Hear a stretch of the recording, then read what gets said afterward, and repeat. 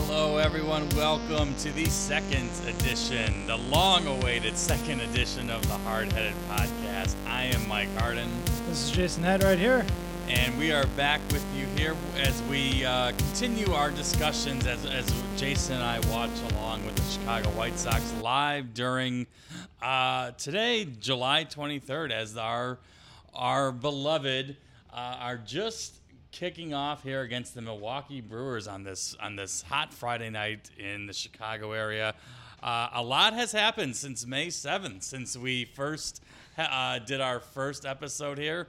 I believe at that point the Sox were just in first place or just hovering around the first place in their division. And now, well, they've certainly taken off. Somehow, some way, I don't get how they've done it with half the team, on the IL. They are getting contributions from a bunch of rookies, which we'll discuss throughout the show. But as we just are kicking this off here, our team is 58-38, 20 games over 500. They have a 9-game lead in the AL Central, and really things are just rolling for this team. They certainly have the magic fairy dust, Jason. They do. I mean, when you're getting contributions from Brian Goodwin and Gavin Sheets and people that you just did not expect to be on this roster.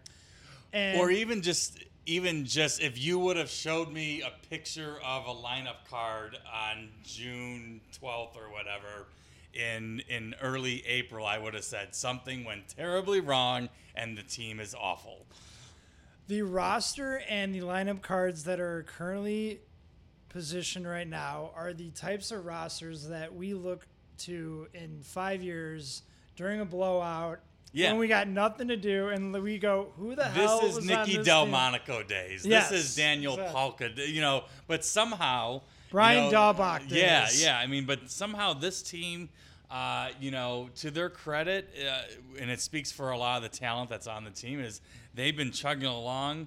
There is certainly some magic with this team. I'm not ready to say that they are a team of destiny just yet. I think they're a good team, a pretty damn good team. I wouldn't say that they are the best team just yet. I still think they're kind of stupid out there at times. The bullpen can be a little rough. And until really Eloy and Luis come back, which is probably going to be soon, and Grandal, you don't want to roll into game one of the playoffs with Brian Goodwin, Leury Garcia, and Jake Berger, Gavin Sheets in your starting lineup, because as nice as those guys have played so far this year, and this team, if this team does end up winning the World Series this year, those guys certainly deserve a ring. But I'm not sure if I would want to roll with those guys in game one of a playoff series against, the Houston Astros or Boston Red Sox or something like that. Well, it's funny that, you mention all those guys, and certainly, if they weren't performing, they would be some of the biggest holes on the roster, but with their production. Well, they wouldn't be in first place. If those guys weren't doing anything, they would. That's what I was going to say. It's you mentioned all those guys that you usually wouldn't expect them, and our biggest hole is our setup in middle relief. Right-handed bullpen pieces, and that is their biggest need right now. And coming into the season, that was lauded as the greatest bullpen of all time. Yep.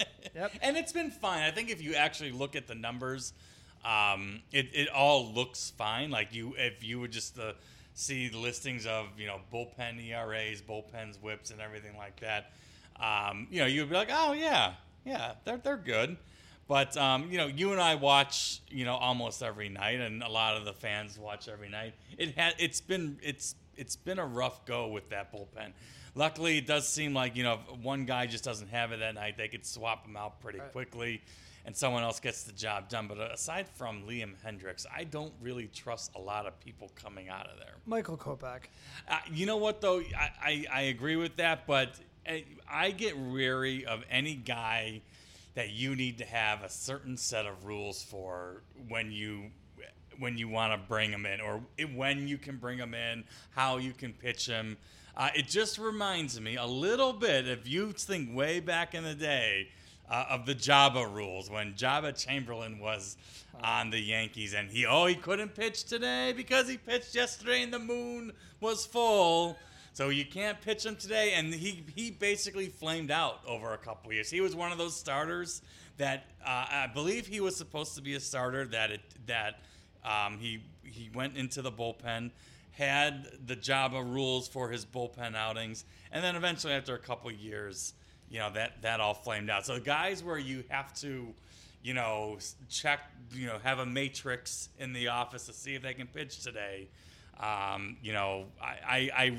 really worry about those guys. Then you really should be worrying about Garrett Crochet. I've written him off already, and I know this. If anything, and it's not this even White his Sox fault. season should tell you, don't write anybody off, even for years. But I've seen enough of him. Well, I don't think it's even his fault. It's like, what are they doing with him? Just put him in the minors, let him get him some seasoning, and let him either start or get him some seasoning. Because he came right up onto the team last year, Yep.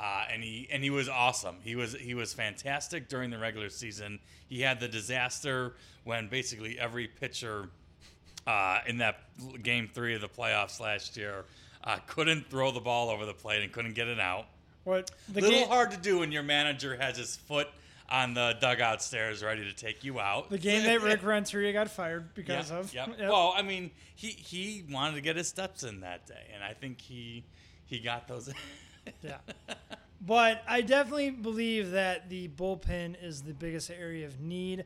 I even think, like, everybody's, like, saying, well, second base, they should go out and get Adam Frazier, and it's if they do get Eloy back, if they get Luis Robert back, and they need bullpen help, man. That's what they need, and that's what you need in the playoffs. And I think Tony La Russa knows how to handle a bullpen, but the way this bullpen goes, it's going to be a quick hook, and I'd rather have some guys that can go maybe 2 innings in the playoffs or 3 innings, or if a pitcher doesn't have it, like Keuchel or Cease doesn't have it for 3 innings, and then you bring Kopech in for 4, 5, and 6. Man, that's still 3 innings right there in the Big Two. Well, then Kopech won't be able to pitch the next day. Well, hopefully Michael Kopech is starting in the playoffs. That's my hope. Either my hope is that Michael Kopech is doing a opening 4-start. But I don't think this team needs that though. I don't think you need to play the opener game. No. What I meant by, I think they do an opener with him doing 4 innings. And then I have a feeling where they might flip the lineup. So, like, let's say Keuchel starts and then they flip it after 4, and then he pitches 3, or vice versa. And they flip the lineup, and I feel like Kopech is going to get. I feel like Michael Kopech is going to get 4 innings in playoff games, but I don't know if that's going to be as a starter or just like a Andrew Miller type from a couple years ago. So I don't mean like as an opener with a one inning, but I think I could see him being an opener, definitely one time through the lineup, and let's see how it goes. Yeah. Well, it is something else that we are sitting here at the end of July, assuming this team is going to make the playoffs. That is new for all White Sox fans. With a 9-game lead, and with not a lot of competition behind them, they do have a lot of games with the Indians left. So I'm not printing or paying a playoff invoice just yet, but it certainly looks good for this team. As we're getting this game off tonight against the Brewers, and who knows, maybe as we're sitting here, we get word of a trade that comes down, and we can react to that during this. But in other White Sox news, since real quick on that, if a trade did come down, who's on your shopping list? Who's on your wish list for the Sox? I to be honest, for the next 7 days, 8 days. I have needs that I would like to get filled on this team, and I think they're pretty much similar to what you just said. Someone in the bullpen. Maybe 2 if you can do that. 1 is probably what is the most realistic. And then second base. I mean, honestly, those are your 2 deficiencies. You're not going to roll in with Danny Mednick and Lori Garcia playing second base. That's just not going to work. If it's the amount of times Larry Garcia gets mentioned on this podcast, and we're only in 2 episodes in. Yeah. I think your outfield is set if both of Eloy and Robert are back at full strength by, at that time. I think you're set there because who's your right fielder? Engel. Because you'll have Engel out there. You can have Vaughn in left field and Robert in center. I think that's a pretty damn good outfield. Yep. Much better than where it is now. You can have then Sheets on the bench if he's still around. And then, obviously if you want to throw Eloy out there, you could do that. But he's a DH. It's time to recognize that he's a DH. Let me ask you a question. What I don't understand from all the people that are like, Eloy is too young. You can't throw him at DH. He's too young. He needs to learn the field. You can't position him there. Why can't you? That's what they were going to do with Andrew Vaughn. Right. So why can't Andrew Vaughn be squared off and positioned into a DH where Andrew Vaughn has done wonders in left field above expectations? Saved the season. But when Eloy comes back, we got to throw him in the outfield because he's young? Yeah, it doesn't make sense. And also, too, because, Jose Abreu's not going to be here much longer either. So Andrew Vaughn will have a first base position, I think, at some point if they don't make other moves there. But Abreu, I think next year is his last year in his deal. Well, according to Jason Benetti and Stone Pony, he can play with the White Sox as long as he wants. He can. And takes care of his certainly body. Can if they're 30 games out of first place in 5 years. Then they need to sell tickets. Right. But I'm not sure that that's going to happen.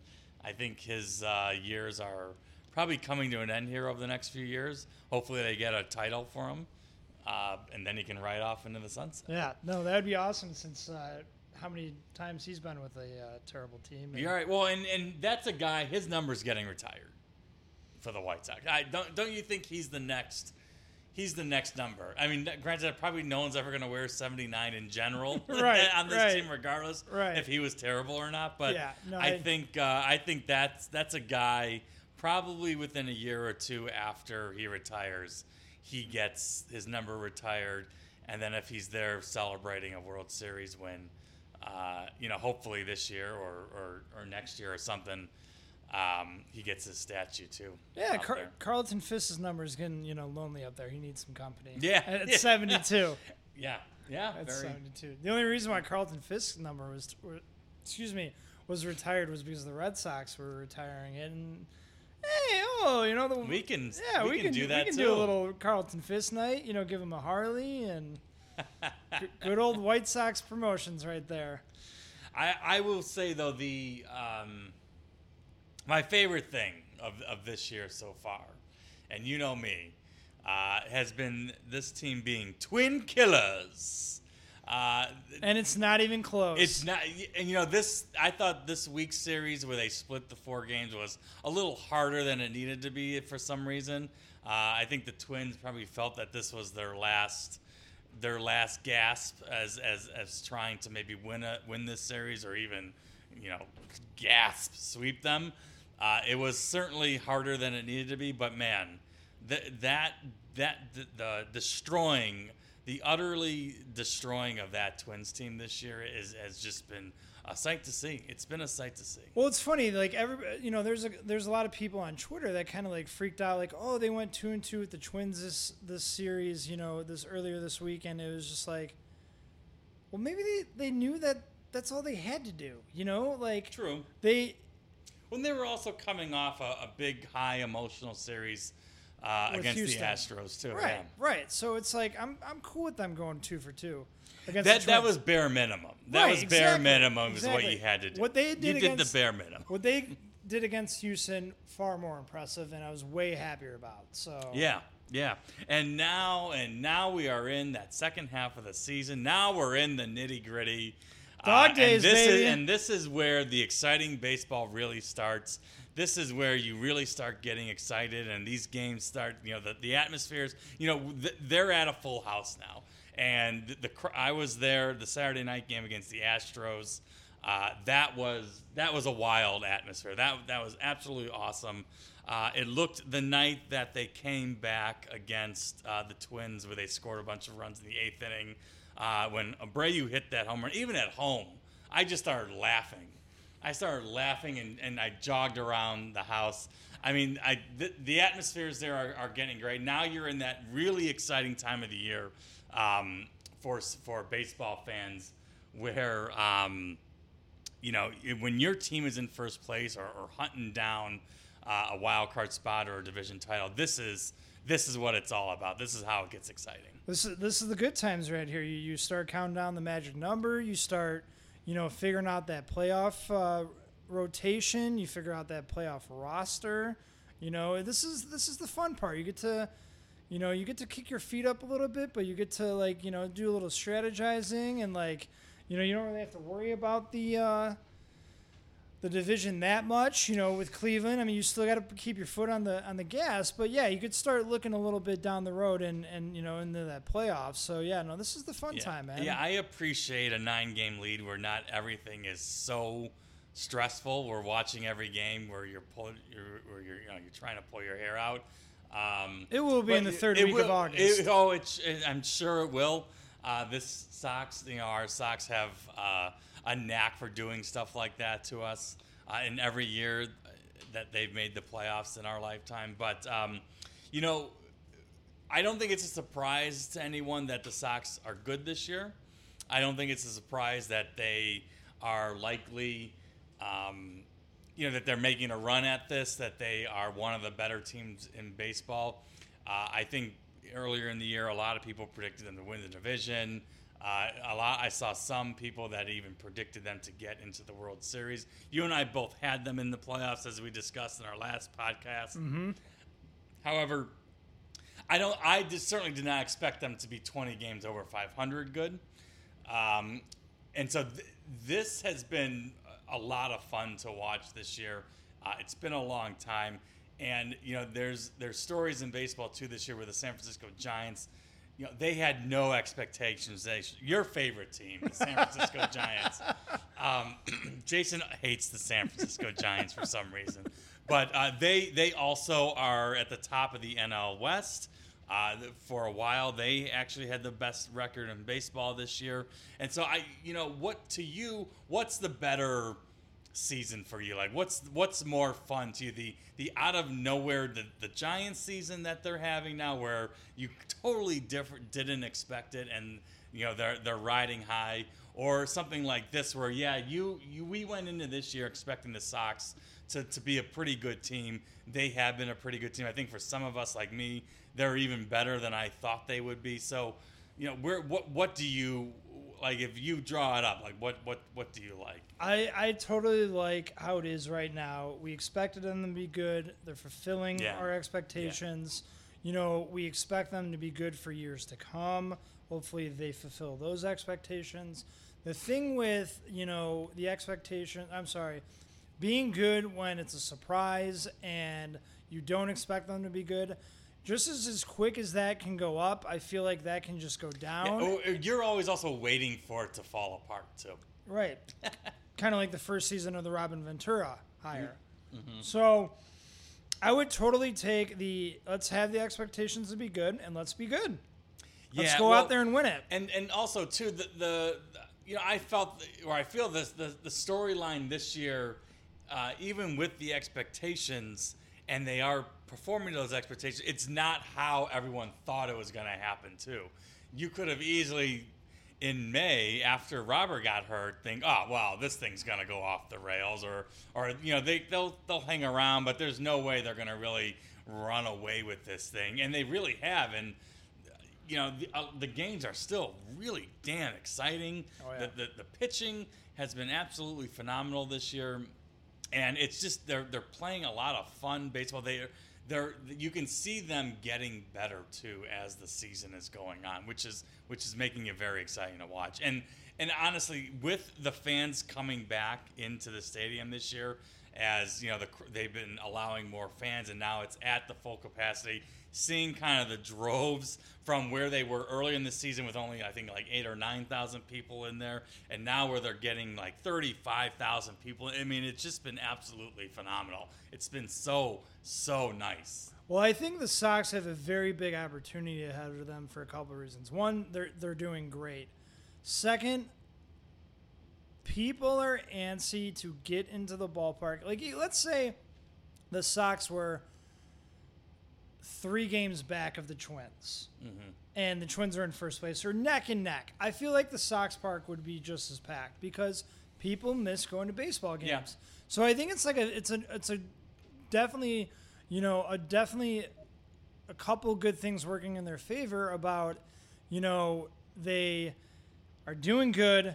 COVID's opening up, and people want to go to the games. But then the third factor, and it's more minuscule, but the Cubs aren't the talk of the town right now. And, you know, the Cubs aren't leading stories. They were in some stations, they were leading. Yeah, that fell apart. That fell apart. And once they sell off here after July 31st, man, with August, September, and the playoffs coming around, the White Sox are going to be the talk of the town, and it's nice to see packed ballparks. And, you know, it's all I'm thinking about is, like, this is it. This is the launching point. Like, let's be good for 4, 5, 6 years right now. Yeah, well, and this isn't like those old Sox teams where, you know, you had a bunch of aging veterans on there where you know, they would be good, but you were like, yeah, they're good, but let's add one more piece and let's go take one more run at this. Right. This isn't that. This is a lot of fun young players that you saw, you know, and, you know, the story's been written 100 times already this year, but these are like the players that this team or the fan base has been waiting to see, and that we've been told that we're going to be good and we're going to bring it to the promised land, and so far it's you know, it's looking good. Well, I mean, that's such the nice thing about this season with Eloy and Luis going down, about the players that did step up, because, you know, if we were, you know, 3 games back of the Twins, or, you know, 10 games back in third place, and then never want to see that again. Well, we would just be like, next year, Eloy and Luis will be healthy, Grandal will be healthy, and it's just like, great, yeah, they can be healthy, but then what injuries are going to happen next year? It's like, we're good now. Let's take advantage of this year. And you bring up, you know, the replacement players, or, you know, the guys that were called up in their place. My big criticism of this team or the organization for, you know, the early going into this year was that, yeah, you get a guy hurt, who's coming up? Because none of these guys are coming up and they don't perform. Was I wrong on that, because everyone that's been coming up has been performing. So even Jake Berger, who doesn't even have an ankle, you know, has come up and been very good. He has. I mean, like, the one for me is the Gavin Sheets one. It's just like, whoa.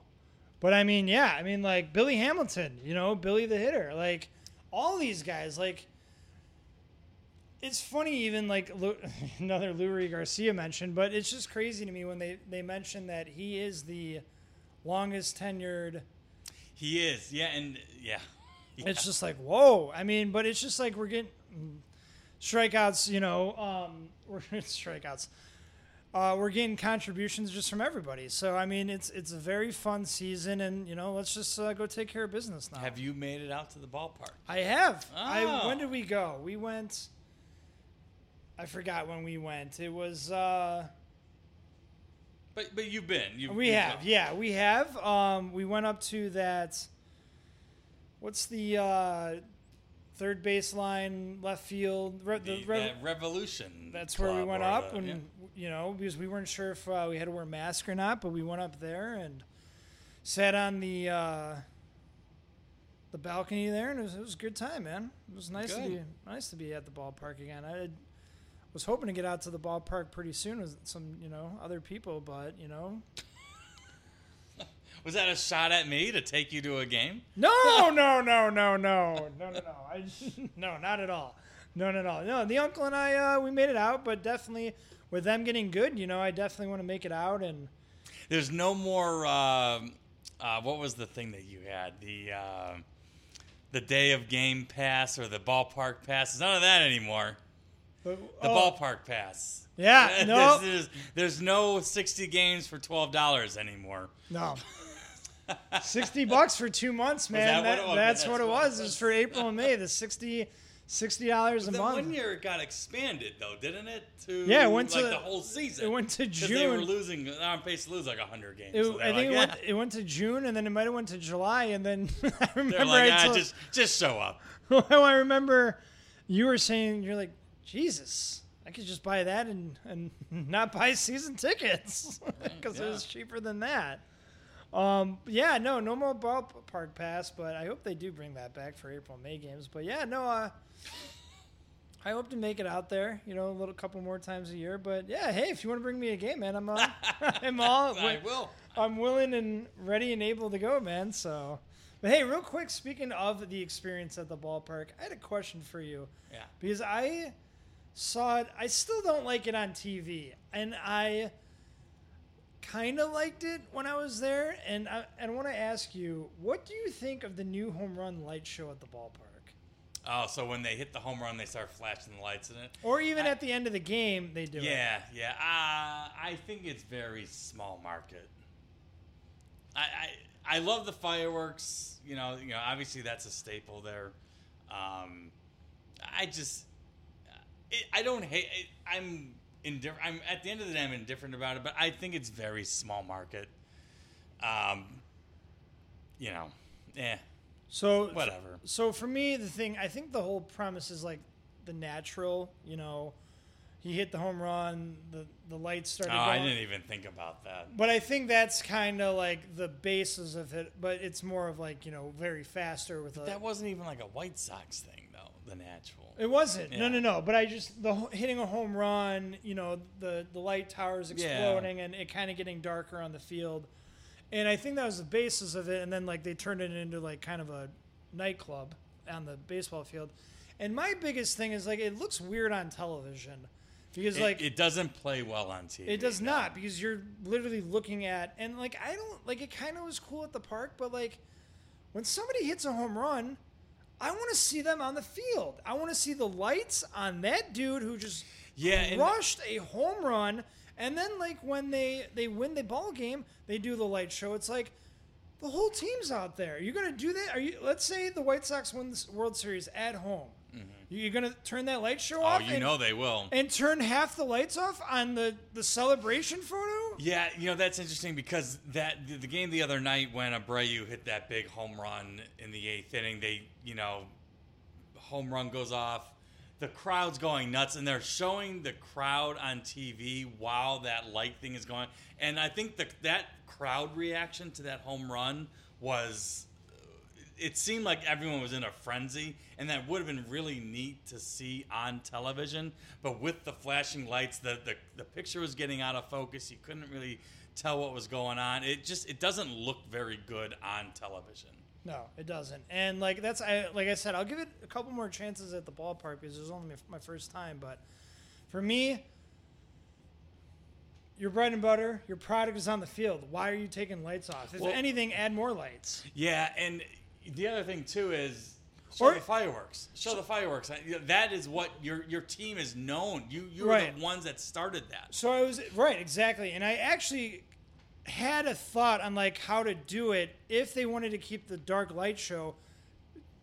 But this is we're going a little too basketball-y about it. Jeez. But if you're gonna do the light show, then go for it and add a spotlight on the guy running around the baseball field. Oh, no, that's hamming it up. That is hamming it up. And I always think that's But the Sox would be the team to do that. Though. Right. They would be the first one to try something. That's all I'm saying. It's I want to see the guy. I want to see the home run trot because that is the touchdown dance almost. Yeah. And I mean, you got Fernando Tatis doing his. I think another team does the light, some version of this light thing, though. I think someone else is doing it. I will have to research that. Yeah. Please, folks, turn in to episode 3. And we will, turn into episode 3 in about 3 years when we get to it. But yeah, we will we'll research for that and come back to you at that. But if you're going to do it, all I'm saying is show the guy hitting the home run. Yeah. That's what it's all about. That's the hardest thing in sports and definitely in baseball is hitting a home run. Right. The one thing I do like about the new lights that they have there when they're on is that they're doing it. It kind of makes it like an NBA atmosphere where the lights are on the field, right? And the crowd, the seats are kind of dark in the dark, right? Obviously, you don't really have that with the outfield seats, just because that's just not how they it's can gonna position work. them. They can position the lights a little bit better. Yeah, but it does make it look more like you're watching the show on the field, and the crowd. And obviously for the night games, they're in kind of they're not in the shadows, but the focus is on the field, and I do like that look. I wish actually the Bulls in the United Center did that with what like the Lakers and the Knicks do. Is like when you're watching on TV, you can't even see the crowd. The lights are on the court. I like that. The Sox with this new lighting system it's kind of reminding me of that look. Speaking of the NBA real quick, you're my NBA source and stuff. How does the NBA do the championship series? Is it 2-2, 1-1, 1, or yes. is it? Yeah. So then if the Bucks lost on Wednesday, they would have gone back to Phoenix then? So Phoenix had home court advantage in this series. Yeah, so it was the first 2 were in Phoenix. Okay. Second 2 in Milwaukee. And then 1-1, game 6, they won. Okay. Yeah. Because I wasn't sure if it was 2, 3, and 2, and I was wondering if the Bucks lost the other night and the Bucks had home court. No. It's games. It's not. It used to be 2-3-2. Right. And then no, it's the 2-2. I feel like they always change it every 3 years or something. Well, and they had to add about a week between the games too, which I guess if it's always been like that, but I guess I never really noticed it. But I think it's 3 days between each game. No, it's not. And the funny thing is when you talk to people about the NBA Finals, they always joke that there's 4 or 5 days between the games. It's actually, that's not real. Why? But why are there 2 days in between? Well, it's rest. I mean, it's just rest. It's supposed to be to make the finals better and the product better. Yeah, exactly. I get that. I gotcha. But the reason why I asked real quick is I just wasn't sure if the Bucks did have home court and they lost on Wednesday, that Game 7 would have been tonight or tomorrow, and it would have been a mayhem in Milwaukee for the Sox, Brewers, and then the Bucks Game 7, and that's why. The one thing I think is what they should try and figure out is make the games on weekend. They didn't have a game on a Friday or a Saturday night. I believe Game 4 or 5 was on a Sunday. Yeah, it had to have been on Sunday. 5 had to have been on Sunday. Well, I mean, if you really think about it, that's probably good marketing, though, because Friday and Saturday, people are going out. COVID, baby. We want to get out. We want to go party. We don't want to stay home and watch the Bucks finals game. Yeah. So broadcast that stuff when, people are going to be home watching that stuff. Nah, I think you want to have your showcase on the Friday, Saturday night, but that's the thing, though. You get 40 people watching one TV at a bar, and you get 40 people watching 40 different TVs at home. That is true. So it's all about money. That's true. It's all about money. Speaking of Milwaukee, though, you ever been to Miller Park? I have not been there since the 2009 season. Any highlights of that game, or? I believe Gordon Beckham had just debuted on the team, so we were riding the Gordon Beckham high at that point. That Saturday game, he hit the ball down the right field line. I don't remember. It was a Saturday. It had to have been the Saturday. It was a Saturday day game. It had to have been. Yep. And someone who was the catcher, Ramon Castro, hit a home run in that game. So there's a blast from the past of White Sox lore. So that was the last time I've been. I'm going. And I know you are going tomorrow. We will be. I'm going Sunday. I'm going tomorrow. We're going to do a little tailgating, Yeah. bringing the White Sox tent up there, taking over the city, man. There you go. We're going to burn the city down. I think it's one of the most overrated ballparks in baseball. It doesn't do anything for me. Now, granted, I haven't been there in over 10 years, so I'll be looking at it with a new, fresh, wiser eyes. So maybe my tune will change there. But I'd been there once before the last time, and I never thought it was anything special. I think the last time I went, Jose Quintana was still on the team, and he pitched a game there. So, like, 2017, 2018 I went. Okay. And I will say, man, it's a nice ballpark in April and May games. Because that's when the Sox played him, was either in April or May. And yeah, I 50 out and the roof was closed. I was like, yeah, this is nice. I've heard the complaint is no matter what, it's always hot in there in the summer, even if the roof is closed. Oh, really? So it's going to be hot there tomorrow then? Yeah, I've heard that's kind of the criticism is it's no matter what, it's hot. Like, even if it's closed, you're going to feel that it's still hot out. Okay. But, yeah, report back before. I will, yeah. Send me a text, let me there and let me know. So you're getting ready for Sunday. I will. Yeah. Because I have always, like, that park and then the one in Arizona. That one's trash. Okay, shots fired. Hot take alert. Now, granted, another ballpark, I went there the weekend it opened. Okay. In 98. So it's obviously We're talking about Chase Field, right? Yes, yeah. Yep. I haven't been there in a very, very long time. I've never been there for a game. I went there one year when we went to spring training. We drove into Phoenix, and we just did a tour there.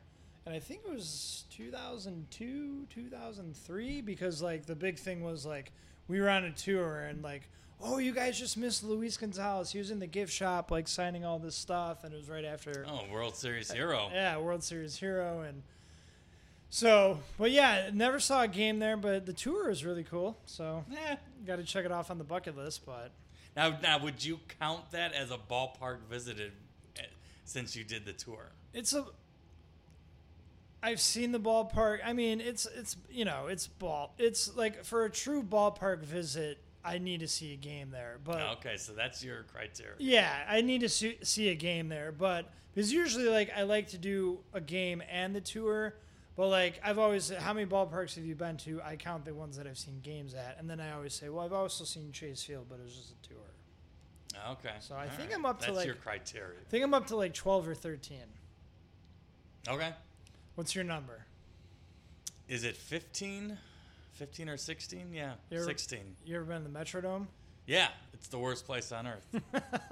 I would have paid money to press the button.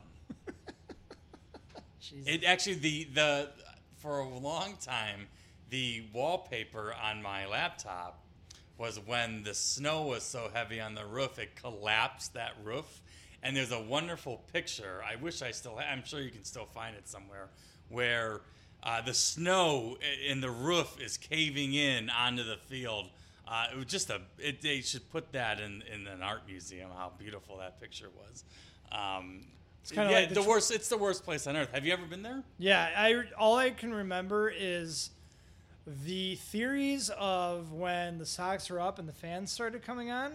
I was sitting behind home plate. I'm like, oh man, feel those fans when the Sox are up. And then the other thing that I remember is just walking in. You literally get, like, sucked into that place. Well, and it's going out too. It pushes you out the door. Yeah. It's like, who the fuck would want to come in? I am leaving. Get out and stay out. Yeah. No, I've been to like 20 games in that place. Oh wow. Yeah, okay, look at this guy. Yeah. Because my dad used to live up there, so we would go a lot, and it was a dreadful, and then also just how awful the Sox played there. Speaking real quick of your pops, is he making an appearance on August 7th? No. That's too bad. That's too bad. So, but getting back to this White Sox team, question for you. Andrew Vaughn and Gavin Sheets recently hit their first home run this season for the team. They did. If you caught a player's first home run ball, that's actually, you would have to catch it, though. Because, you're pretty bad at catching foul balls by your seats. One time Mike went to the hot dog stand and ball came up, boom, right there for me. What would you ask for in exchange for the ball? Honestly, probably nothing. I would just give it to him. Like, what am I going to do? I'm 37 years old. What am I going to do with an autographed bat or an autographed baseball? I guess, honestly, what I would want if I had Scout seats, man. Hook me up with Scout seats or the Guaranteed Rate Club. Give me 2 of those and I'm golden. But honestly, I would personally seek out the team. Like, you know how the security guards come and find the person? I would actually get up, go down there, or say, hey, I'm the guy that caught the ball. Here it is. And then just let them have it. So my thing would be is that I would, if the team was good like they are right now, just give me a team ball. Oh, yeah. Okay. So hopefully that team ball becomes a World Series team ball. How does that negotiation like? Do they come? Do they come down and do they say what would you want for? And does some a-hole there's some slob really go? Yeah, I want a bat. Give me a fucking bat if he wants his ball. I like what? Like, do you really season have tickets? I want season tickets. Season tickets, motherfucker. Like, come on, give the kid a ball. I mean. Give him his home run ball. Like, if anybody what ever, are you gonna do with, it's like the goofs that have to get 4 bobbleheads when they're like the last game I went to, they were giving out, or one of the games I went to, they were giving out bobbleheads. I see all these a-holes walking around with 7 bobbleheads in their hand, and it's like, why do you even need 2? eBay. Why do you need? But they don't like. You're never going to put your kids through college on these. Like, what are you gonna do? Sell them for $10? Big whoop. Hey man, somebody's got to pay the season ticket somehow. That you're not gonna pay shit for it. Shit. I mean, first of all, who has to buy them off eBay? If anybody was curious what a White Sox fan sounds like, I mean, you're getting 2 definitely different impressions here, but they're both White Sox fans. So.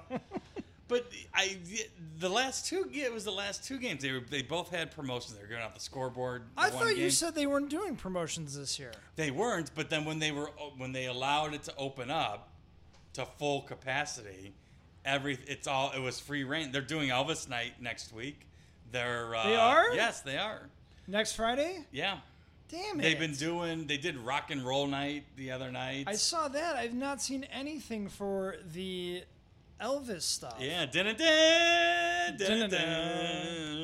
Yeah, so no, they're doing the free T-shirt Thursdays, the firework nights. God, the light show next week is going to be off the chains. Oh, I can't wait. Overdone, probably. Cannot wait. Are you going? Yeah. It's in the ticket plan, yeah. You're going, and I asked you about it on the last podcast, and you don't even tell me about it. But at that point, they Mike, weren't doing it. They weren't doing it at that point. I know, but you found out that they were doing it, and you got tickets, and you didn't let me know I don't remember. Mike, you think this is the first podcast we did. I don't even know what tomorrow is. What is tomorrow? We got some bad habits that we gotta call out here, Mike. Okay? I don't have any bad habits. Mike, what kind of phone do you have? One of those flip phones, man? No, I have a smartphone. Oh, so you have a smartphone. No free advertising. There's an apple on the back of it, but there's no free advertising. No free advertising. There's an orange on the back of mine. There's an apple and there's What is with your inability to text back? I am a notoriously bad texter. I have fielded multiple complaints to my hotline about how I don't respond either timely to text messages or I just don't respond to them at all. Yeah, I mean, I can text you. But my argument is not everything warrants a response.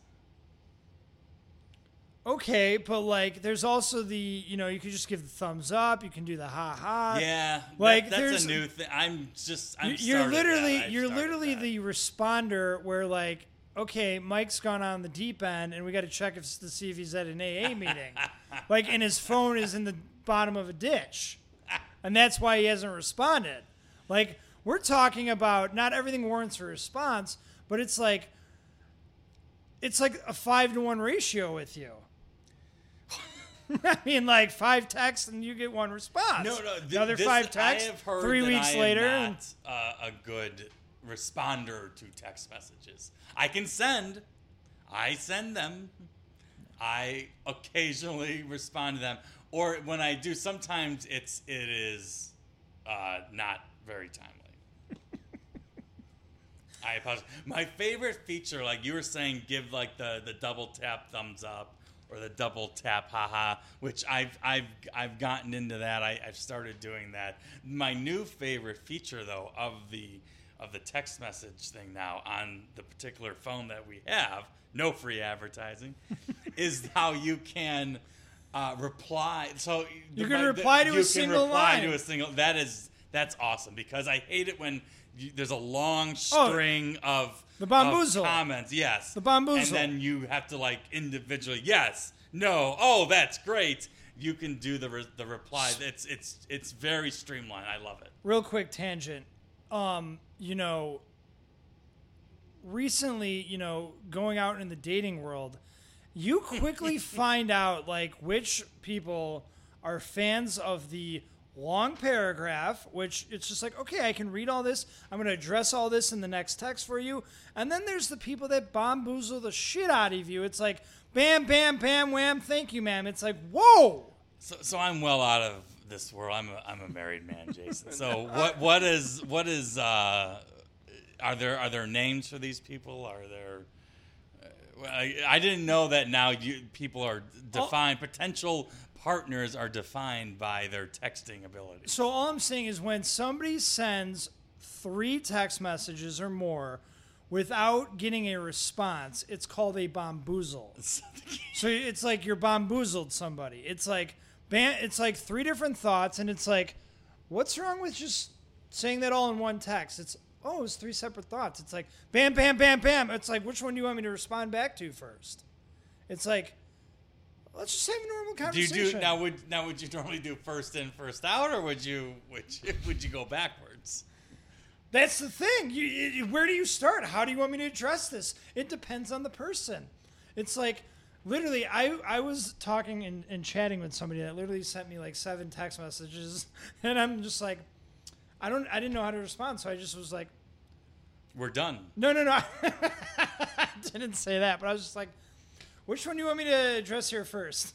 Like, I've never gotten a text like this. You just bamboozled my ass. I once did not, many years ago,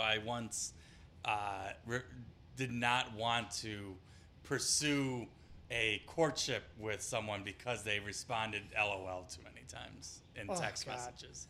Dude, I was like, nope, not doing that. There are so many people, like, just getting to know somebody and texting with them.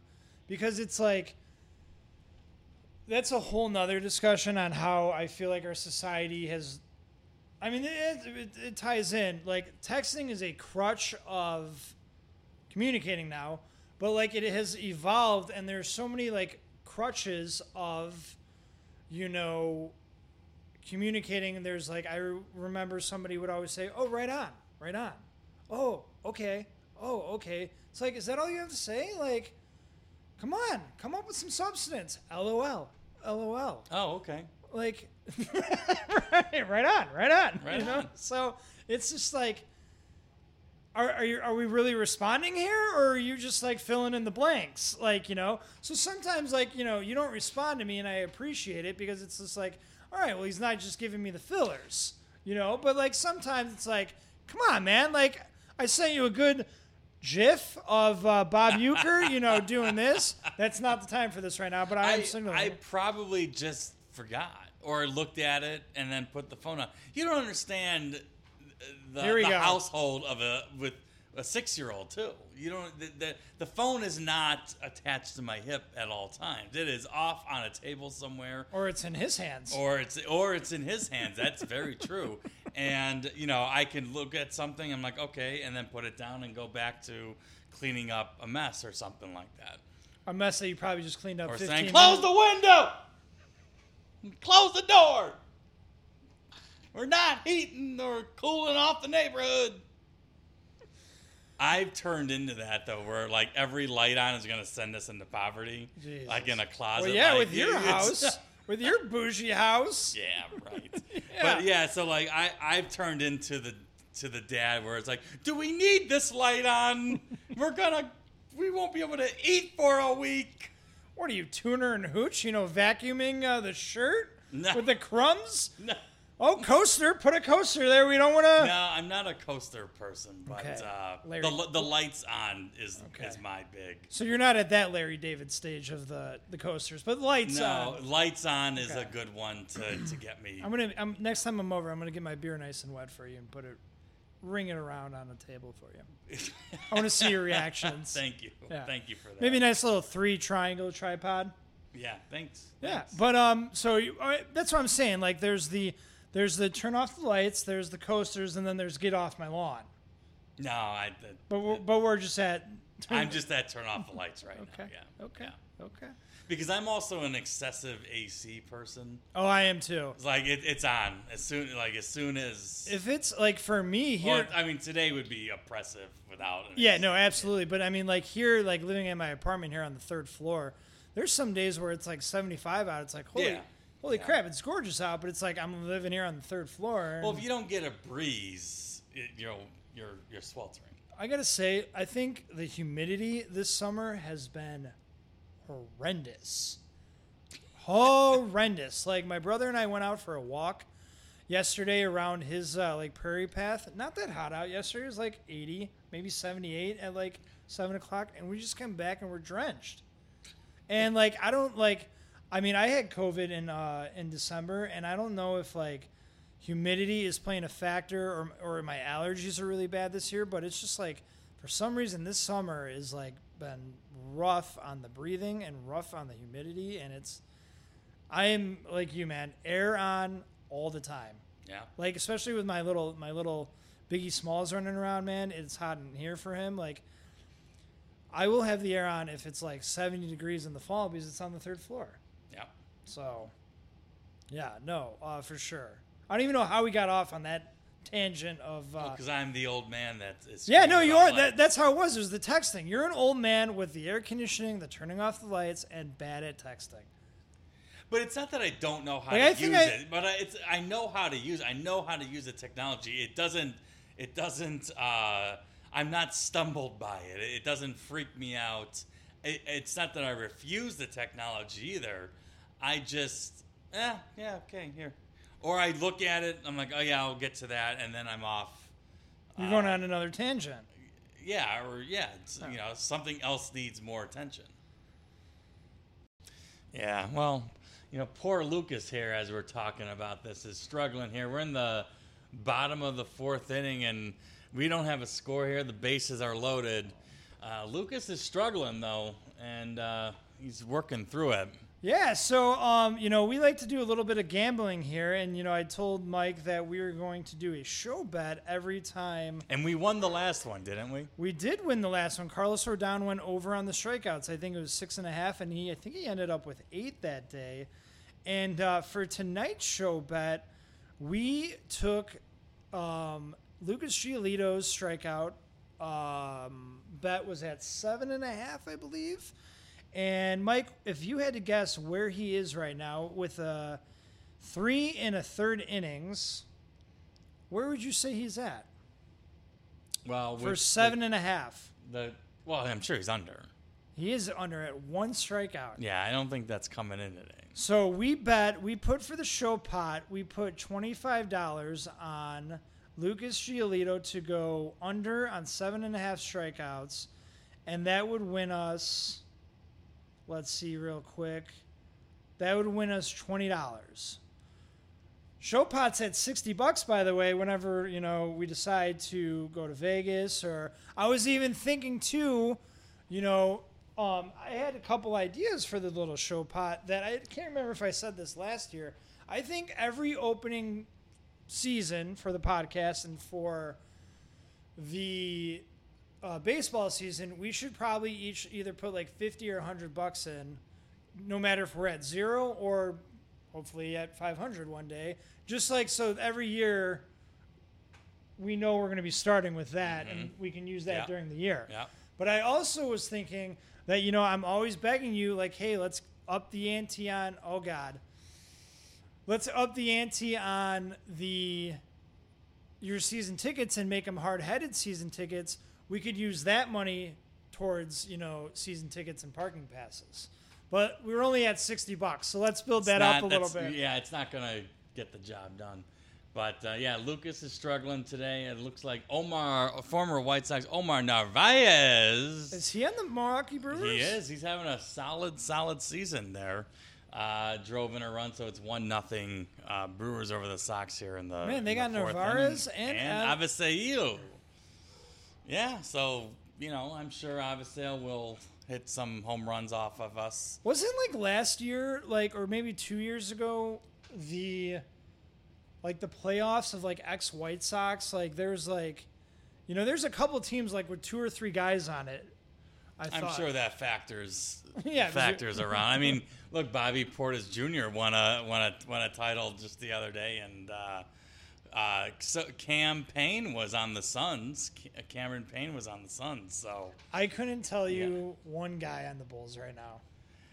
When I do see they post things online about players' birthdays, I'm like, dude, don't know them. I know the core is that Zach they have. Levine still on the team? Yeah. And then Markkanen? Yeah, he's there. That's the only two people. Kobe White's there, and Vukovic, and Wendell Carter. Yeah, got him. But yeah, I mean it's. Let me bring it back to the Sox real quick because Yohan Moncada just caught the final out in the end of the fourth real quick. I want to ask you, what are your thoughts on Yohan Moncada as a White Sox? I think he's the best player on the team. Whoa! The best player on the team? Yeah. Why is that? We are going to get into it, sir. I think he needs his power stroke for sure to come back. But look, he's got his on base is over 400. I think he's a solid third baseman. He needs to hit more home runs. He does. I know your criticism of him is probably that he's soft. No, I'm sure that's your. I don't think he's soft. I think he's a little prima donna.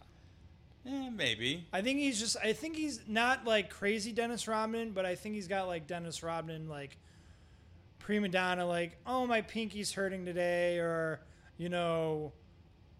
I got hit in the arm, or I was staying out too late with some ladies, at sub 51, the night before on a Wednesday. I just think. But he plays every day, so that. He does not play every day because you were just talking about Michael Kopech not being able to pitch. Yohan Moncada slides into third, and he might be out for 2 games the next 2 days. His wrist swelled up. His wrist. So why is it that – okay, so let just throw it back to you. Why is it his wrist swelled up? Well, you got Michael Kopech coming back from because it's an established rule that he can't do this.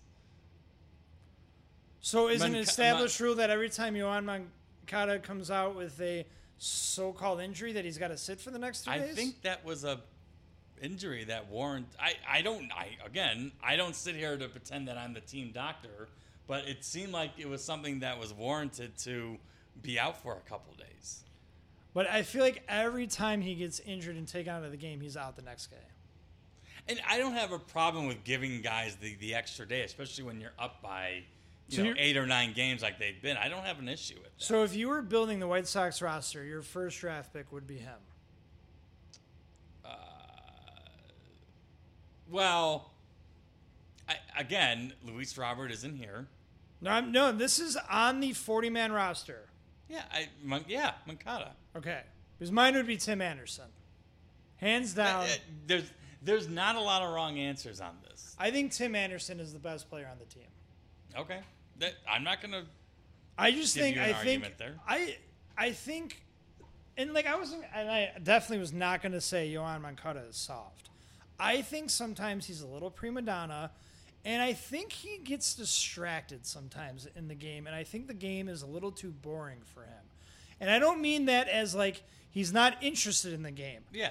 I think he's so good where sometimes the game is too slow for him and he gets bored with it and distracted. Could be. And maybe. Where I think I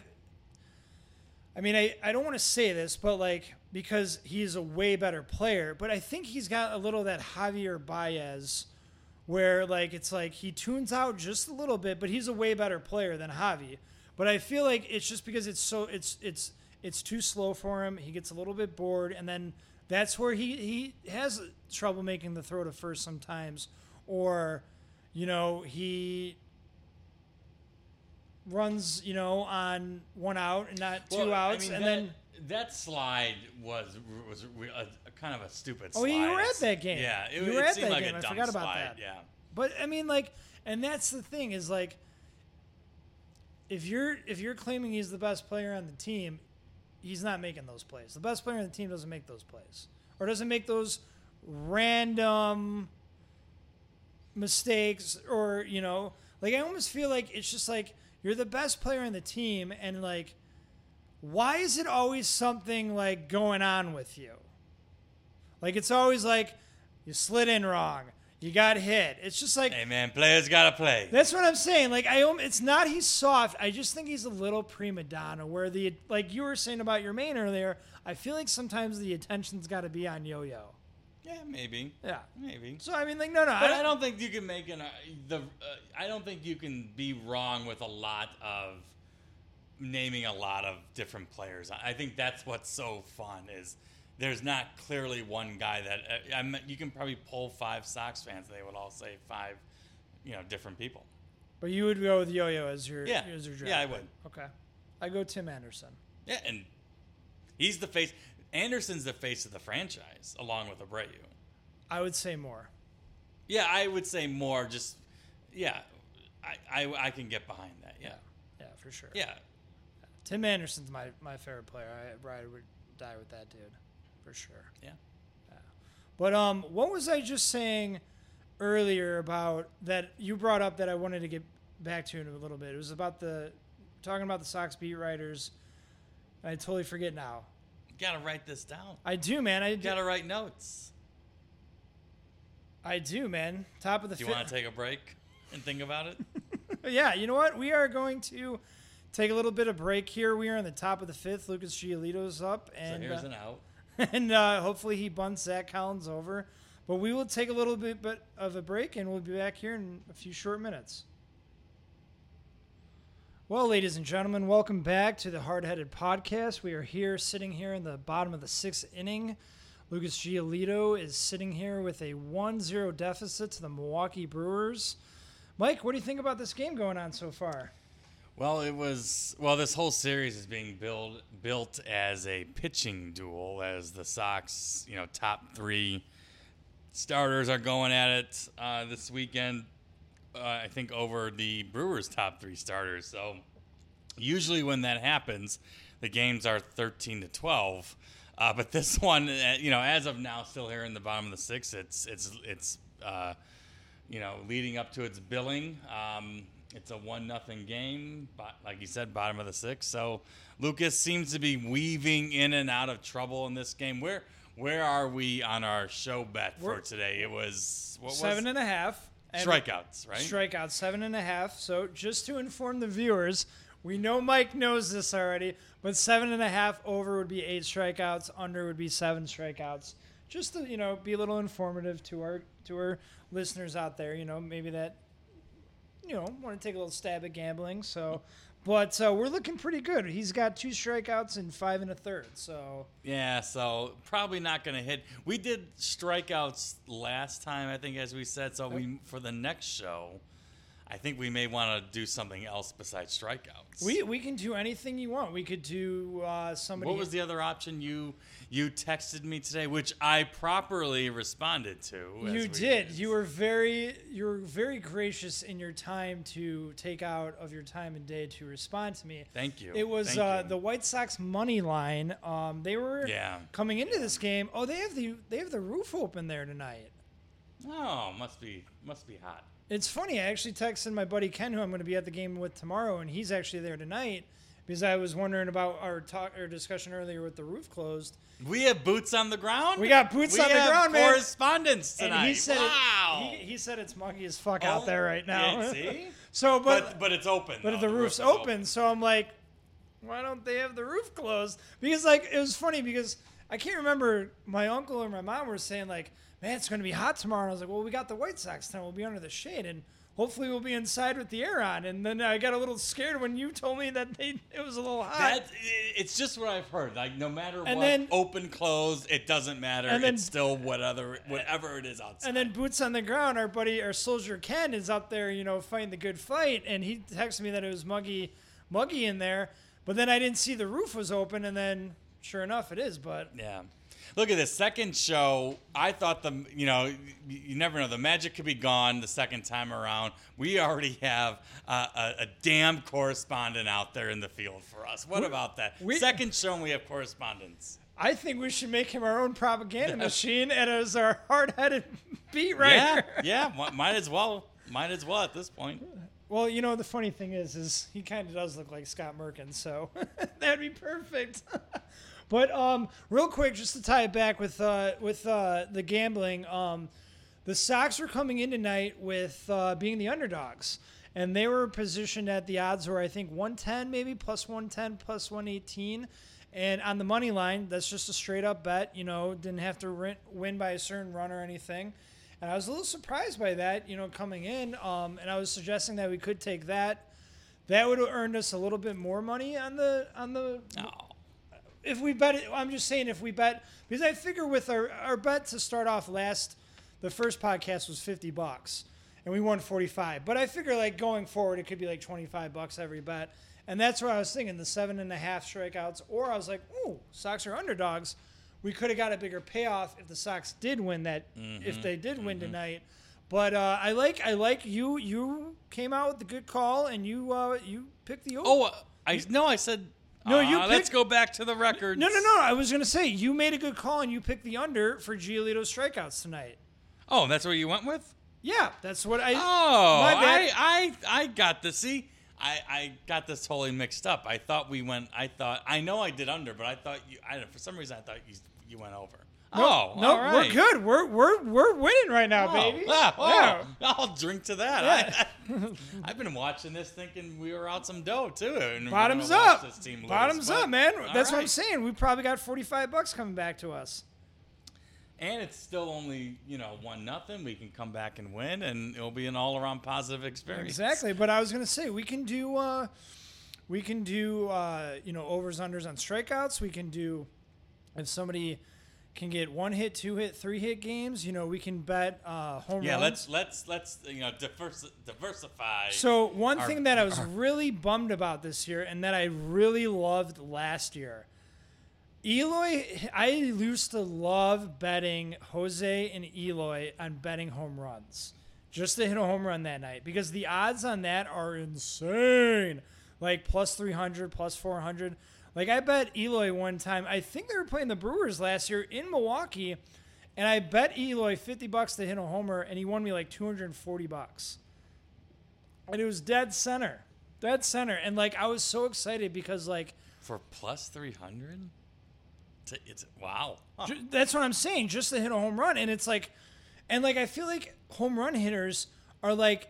Most of the home run hitters, like, they hit them in spurts. Yeah. So it's like if he hits one, it's like, all right, you probably should bet like the next 10 games to see what happens. And like, I was so excited because last year was only 60 games of Eloy and Luis Robert, and I kind of did Robert, Abreu, and Eloy. Sometimes Moncada because his odds were a little bit higher, but like you were saying, he's more of a doubles hitters, high average guy than a homer guy.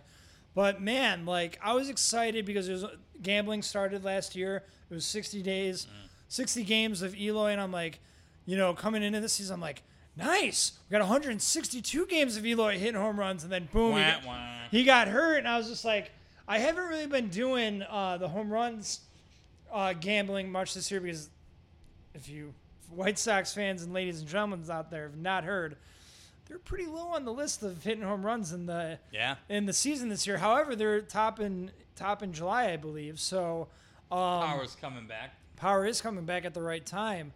But yeah, you can do. I've been doing since the home runs have been down. I've been doing a lot of overs unders on strikeouts. I do like that. I love pitching and everything. But yeah, you can do home runs, strikeouts, hits. You can just do the standard money line. You can do, the run, kind of like points in basketball, win by 1.5, favored by 2.5 or whatever.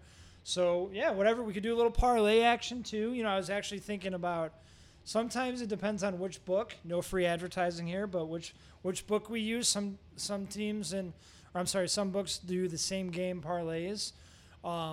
Wasn't sure if the book we went with tonight, though, would allowed it, but I was kind of, when I sent you that of the money line as the Sox were the underdogs, and that Giolito, we picked the under, I was like, that would have been a nice parlay, but...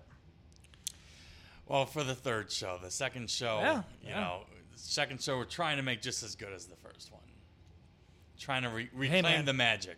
I'm just happy you're here, sitting here at a second show. Yeah. It only took 3 months, We had some starts and stops along the way. So going, I don't know if we mentioned this. We talked a little pre-show meeting that we're going to try to put out maybe 3 to 4 more hard-headed podcasts before the season is over.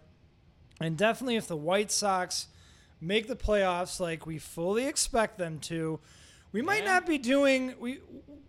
Mike and I kind of were... Oh, man, Mike and I... He was out there, Mike. He was out if the ball was there, man. Sorry. Well, it was there. He tripped. Yeah. Little pick off at second there. Failed miserably. But Mike and I were talking about that. We might try to, the Sox are good, and we are definitely want to put out some podcasts during the postseason because we want, to give you our thoughts and everything. But we were kind of thinking about maybe doing some after-game thoughts because we definitely want to be tuned in just like you, the fans, and want to definitely have our full attention towards the playoff games, and then we can give a good show afterwards and give you our thoughts. But we're definitely going to try to do 4 regular season shows, maybe 3 or 4, and then put some out in the postseason. But I was going to say, I think for next year, along with our pre-show prediction meeting, of putting maybe $100 in each of our show pot, I think we should do. I don't know if you ever saw it, Fever Pitch, where they have the draft of who gets to go to the games with Jimmy Fallon. We need to sit down next year and we need to circle the games, kind of like you mentioned, possibly doing the Field of Dreams game coming up in a couple weeks. We need to do that for the whole year. Oh, earmark the games? Earmark the games of yes, this one needs... We're going up against the Twins. Yeah, but life happens, though, Stone Pony. No, life happens, but at least we're not winging it of hey, we free this weekend? That's true. Hey, got anything going on? Yeah, I'm trying to get a bat from Andrew Vaughn, who hit his first homer. That's you, man. You want the gold, the pot of gold for the... I do have a quick story that I didn't get to get in earlier about that. So I was sitting... left field, second row by the bullpen, and I think somehow, the guy across that my dad knew, Maglia Ordonez hit his 30th home run or something, and that was the most home runs he ever hit in a season, or it might have been even a little bit. I can't remember if it was his 30th or not, or if it was in his 30s. And it either was his 30th home run, and that was the most he's ever hit, or it was in the 30s, and that was the most home runs he ever hit. But they wanted the ball because of one of those 2 reasons. And I'm just and I almost want to lean that, I don't know, I could lean either way. But it was just weird. I kind of want to lean that it was the most home runs he hit in his 30s because it was just who would want a 30th ball? And I think it was the most home runs he hit in a season. But then he would try to be getting the ball. I think it was the 30th, actually, because if he just kept hitting balls throughout the year, right, it would be the most. I think it was his 30th. For some odd reason, they wanted his 30th ball. And they came down, and the guy goes, yeah, I want a signed bat. I'm not giving the ball unless it's a signed bat. I'm like, what a dope. I'm just like, who cares? It's his 30th ball. Like, well, the thing is, too, do people, when they, I understand catching a home run ball or a foul ball is a cool thing, but how long do you really have it on? You know where that's going? Right where the player is going to put it, on the shelf. But is it, though, like, I've caught foul balls. I don't know where they are anymore. Right. I've caught a home run a couple years ago. I don't know where that ball is anymore. It's cool for a little bit. You tell people about it. You show it to them. But after a couple weeks, no one cares anymore. Yeah, and it's funny because, like, I even, like, have that feeling with autograph baseballs. Like, there's my elite autograph baseballs, and then there's the autograph baseballs that I got as a kid when I didn't care who was signing my baseball, and it's just like, ugh, what the Mike Lavalier. Yeah, Sean Lowe. Yeah. Remember Sean Lowe? And Rocky Biddle. Lorenzo Barcelo. Yeah. That's a little fun game that I love doing. Is speaking of bullpens, on, going back to that, like how we were supposed to be the greatest bullpen coming into the season. I don't trust bullpens at all anymore because you could pack the previous season of the best bullpen guys. It doesn't matter. It's always different. It's always different. Yeah. So, like, bullpens are always changing, and that's one fun thing. 14-2 on some Tuesday night, just going through bullpens of previous years, and Rocky Biddle, Scott Schoenweiss, Lorenzo Barcelo, Darren O'Day. David Aardsma. Oh, that one. David Aardsma, the first player in the encyclopedia of baseball. Is he? I did not see Double that. A. I did not know. Double A. I did not know that. Yeah. Will Oman. Oh God, I remember when Will Oman. We went to St. Louis, and Will Oman I think got traded a couple days after that, but he was playing catch in the outfield. And I went to a Cubs Sox game at Wrigley one time, and Will Oman picked up like the fire hose that they water the field with, and he picked it up and sprayed the entire outfield seats. Nah. I was like, Will Oman, you will never do anything on the baseball field that will top to this moment right here for me. So thank you for that. So I wanted to ask you real quick because, and I promise you, okay, this was a topic I wanted to bring up before we had our little our discussion about the City Connect uniforms. This was a discussion that I just thought it was funny. This was a topic that I wanted to bring up, but then when Mike disliked the City Connect... No, I don't dislike them. Okay, I fully like them. I would purchase one. I hope they come back, even though They're there. They're out. Are they? Yeah, they're out. I've seen them. But with players' names on them, though. I know they're out blank. Yeah, I don't know. So I want a Timmy Anderson one because I feel like that's like his $400. No, they're not. No, not the ones with the crappy bottoms at the bottom. The what? If you ever see like the real jerseys untucked, yeah, they have like it's the jersey that comes down and then it's like a blank, like it's like a weird line cut off. You don't like the jerseys they wear. You don't want to wear untucked because it doesn't flow. Like I'll show you the jersey replicas that I have. It's not good drip. It's not like the jerseys that I have. About $150, $160 with player names on them. Okay. They're replicas. But the funny thing is like, I do want one. I do want a Tim Anderson one. But I feel like he was the one that was, like, that's the one that represents that jersey. But the funny thing is they're 0-3 in those wearing those jerseys. Yeah, they got to stop wearing those. Yeah, or they got to start winning in them. But yeah. I was going to ask you, throughout the Sox franchise history, what are your top 3 to 5 favorite jersey styles that the Sox have worn? Well, the current one is their best one. Okay. And my favorite of the 3 that they wear is the black top. Yeah, the black top is hands down. Is the smoothest of them all. I hate the gray uniform. Yeah, I can take it or leave it. I know some people love it. I would like a different way to spell Chicago than the than the script across, or the cursive across. But that's like that's number 3. It would be the black top, then the white pinstripes, and then the. So the you're going with all 3 right now? No, just the current. No. So this is the top 3 or 5 ever in the White Sox history. So I would say the black top, okay, and then the white current pinstripe, and then the 59. Okay. The home 59. Okay. Those would be my 3. My dad would love you right now, man. Big Nelly Fox and Louis Aparicio fan. Those would be my 3. He loved the red and black and the 2. Okay. Yeah. So it's real quick though. Bringing up the gray jerseys, I just want to point out my buddies at Grandstand, Pete. You know, the former owner of Grandstand. He after 05, he said that the gray jersey was the biggest seller after the 05 jersey because I think they wore it. Well, they wore it in every clinching game. Yeah. And I was like, holy crap, I didn't think about that. Yeah. But like when I go to buy a jersey, I'm like, I never thought about that, but like I wouldn't buy that because of that, but that's kind of a surprise. Yeah, maybe it's just kind of embedded in people's Well, that's head. why I'm like, I didn't think of that, but it's cool that other people did think of that. For me though, I would say black tops for sure are really cool. I'll probably go more than 3 on this, but just because it's my question, but I would probably say the black tops. I would say the white pinstripes. I definitely like the 83s that they wear. I have a soft spot for I think it's like 89 to 91 with the cursive. Yeah.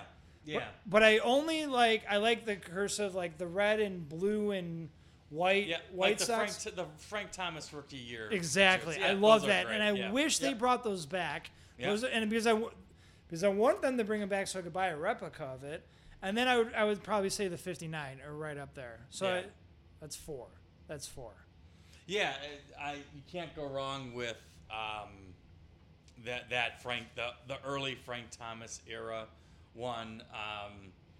Some of them just don't make a lot of sense to me. Like I know they're some of the popular ones, like the red, the 60s, late 60s, the red pinstripes with the red logo. I am not a fan of the 83 one at all. I think it's been killed by just the constant wearing of it lately during the games. I can just, if I never see that one again, that's fine.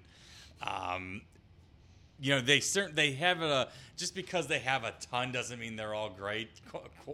Quantity doesn't mean quality. So, they certainly have a lot to choose from, but really the only ones that I like to see them wear are obviously the current ones, and then that 59 one. I don't hate what they're doing with the current logo at times where they spell out White Sox in cursive across the chest. I see that like on practice jerseys at time or practice T-shirts. I don't hate that. I wouldn't want that to replace their current pinstripe, but I don't hate that, and I like that as maybe like an alternate logo, maybe. So let me ask you this. This is a thing like I've always noticed growing up. Growing up and seeing the Sox logo and seeing so many like back in the day like 90s rappers wearing it as the hat logo and like just people on the West Coast, like I'm like, why is he wearing it? Like, like the teams in the city, and it's just like that was just like a distinct logo that like people liked it. That I kind of grew up like when you look at the Sox logo, do you look at it as just like a print logo, or do you actually read Sox on it? Like, do you see the word Sox on it, or do you see it more as just like a logo that like is a shape almost? Like, do you see a word? I never really. Like, do you see a word spelled out, or do you see really it as thought about it? So for me, like I look at it as a logo, and then like you really got to look at it and like read Sox out for me. If that makes sense a little bit. A little bit. I never really thought about it. Like, because I think for me, it's like I think because it's congruent, it's connected. Whereas like the 83 ones, like obviously spells Sox out. Right. And like I always associated it with the New York logo because that's just simply N and Y. So easily that's a logo and it's N and Y. But like the Sox logo is cool because it's a logo, but it's actually spells out the team name. Yeah. So like for me, we look at the Brewers logo. They wear the M and the B with the mitt there, and that's kind of the same thing. It's like, do you make out the M and the B, or do you make out just the mitt? And for me, like I've always just looked at the Sox logo, and it's just the logo for me. It's not like you really look at it, and it's like, oh yeah, it spells Sox. But to me, it's just the logo. You ever notice that with the Brewers logo, though? Well, So if you look at the Brewers logo... I just have been taken back by... I don't know if it's your TV, the way I'm sitting, but that does not look like Avisail Garcia. He's up right now? Looks like he lost about 25 That pounds. Maybe that's it. That does not look like him. Can you confirm that that's him? I can confirm that Boots on the Ground acknowledges that Bummer sucks. Well, yeah, he's terrible. That's Avisail Garcia. That is Avisail Garcia. How is he still in the majors? He's having a solid year. He had a solid year last year. And with Tampa, I believe. Yeah. Speaking of Tampa Bay, we talked a little bit about this pre-show. How do you feel about them getting Landon Nelson Cruz? I don't like it. I wanted him to stay on the Twins. Just so he can stay there and be irrelevant. Now he's going to a team that, the Sox do have 3 more games with later this year, so they're going to see him. That is not Avisail Garcia. That is not him. It can't be. That is him. He's off the roids. Wow. Getting back to Tampa. Or Nelson Cruz. Yeah, that's a guy that they're now going to have to see 3 times again at the end of the year in games that are going to be big. And then also, it's potentially going to be a team that if they make the playoffs, Tampa is going to potentially be there too that they're going to have to face. And Nelson is a Sox killer. Well, to go back with the Sox predictions, how we all think they might make the playoffs. Who are you most worried about facing in the playoffs? The Astros, because I think right now I still think they're the best team in the American League, if not the entire baseball. How about the LA Dodgers? Yeah, I mean they're there too. But at least immediately, your immediate issue is going to be to face the Dodgers in the World Series. You are likely going to have to get through Houston. Speaking of the 1959 team, I would love, just for the memory of my dad, how great it would be to have a White Sox Dodgers World Series, because I just know if that ever happened, all those 59... Yeah, those would come out. Would come out, all the stories, all the memories, and I would totally love to see that. It would be cool if that ever did happen. One day, I know it will never happen, but it would be cool if they could wear the replica uniforms. But that will never happen in the World Series because of the World Series branding and uniforms and stuff. Yeah, I mean, they could do something where it's a day game where they wear that or something like that. Matt Spiegel on The Score all the time advocates how cool it would be to have a World Series Saturday day game. Yeah. Never would happen. Or a Sunday day game. What would that do? What would that bring to the table, though, is what I don't understand. Well, there's not much bringing to the table of Major League Baseball right now, so... Right, yeah, so no one watches it now, except for the hardcore fans and the fans of the teams. What's a better day game, Saturday or Sunday? Sunday. There should never be Saturday day games. Yeah, you were just talking about, weren't you just talking about with the NBA playoffs? Why is there not a Saturday night game? Let's go out. Let's go to the game. Let's go out after.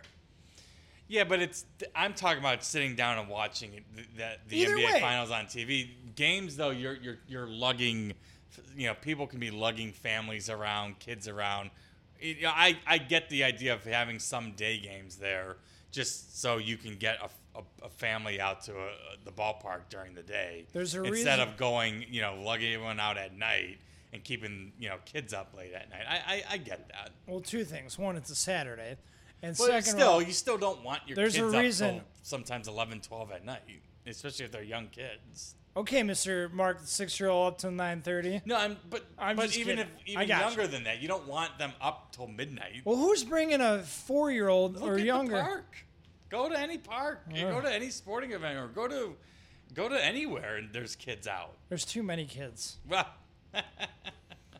There's too many kids. You know what I'm starting to like is that there are like adult areas at like casinos and areas and well, not bars, but like there's just like, and I don't have a problem with kids, but one area that I wish, you know how they have like adult swim at pools? Mm-hmm. I wish there were adult hours at grocery stores. I know this is the weirdest take, and we'll probably edit this out. no. This is gonna go on. This record. is staying in. I just wish like, and it doesn't have to be like the busy like 11 to 2 on a Saturday, but maybe like no kids allowed at, like before 10. What, are the kids holding up the aisle when you're trying to pay? Oh my God! I mean, like you're trying to get The like kids fumbling with their 20s? their 20s. Yeah, the kids are just running up and down the aisles because mom can't pick out which pasta she wants. It's just I like. know, I've never seen this. I've never seen Well, I mean, this. you live in the city, Mike, so I mean, you probably get I your live groceries. in a family neighborhood, though. Yeah, but It's you not probably like- get your groceries delivered in your bougie house. No, I don't.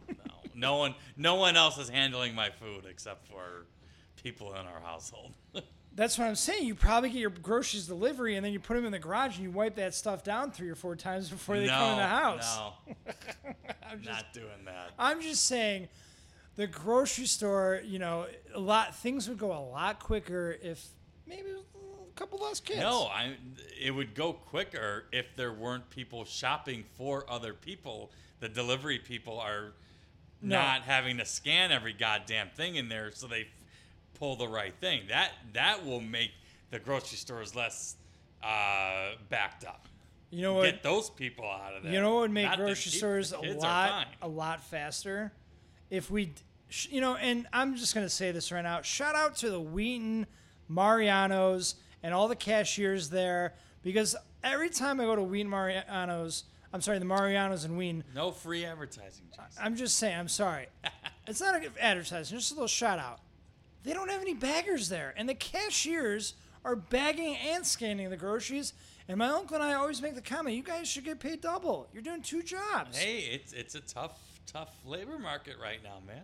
It's not a tough labor market. Nobody wants these jobs. Well, go help them out. I do help them out. They're scanning, and I feel bad for them, and I'm bagging my own groceries. Now, do you actually? I don't help. I do I help. don't help. Because I do help, and here's why I help. Because if you don't ask for paper or plastic, they give you plastic, and you come home with 25 bags. You ask for paper, and you bag your own, you come home with 3 bags. So yes, I do help. No, very- I don't work there. Yeah, I know, because you live in a bougie house. No, You kick those feet up on that cart, and you bag my groceries, baby. No. Make sure the meat goes in a separate bag. No, I don't. They asked if I always want the meat in plastic. I decline that one. Here's what I don't get, okay? The meat comes in a paper wrapping. Right. We ask for paper bags. And they still ask, do you want the meat in plastic? Well, sometimes the juice. The can leaks, come out. I know, yada, yada, yada. It's I like, don't want chicken juice everywhere. where do you want the flanges going all I over don't the want place? the but I. That's You don't not like the chicken juices? No, raw chicken juice. No, I don't. I gotta say, But that's interesting that you're a bagger.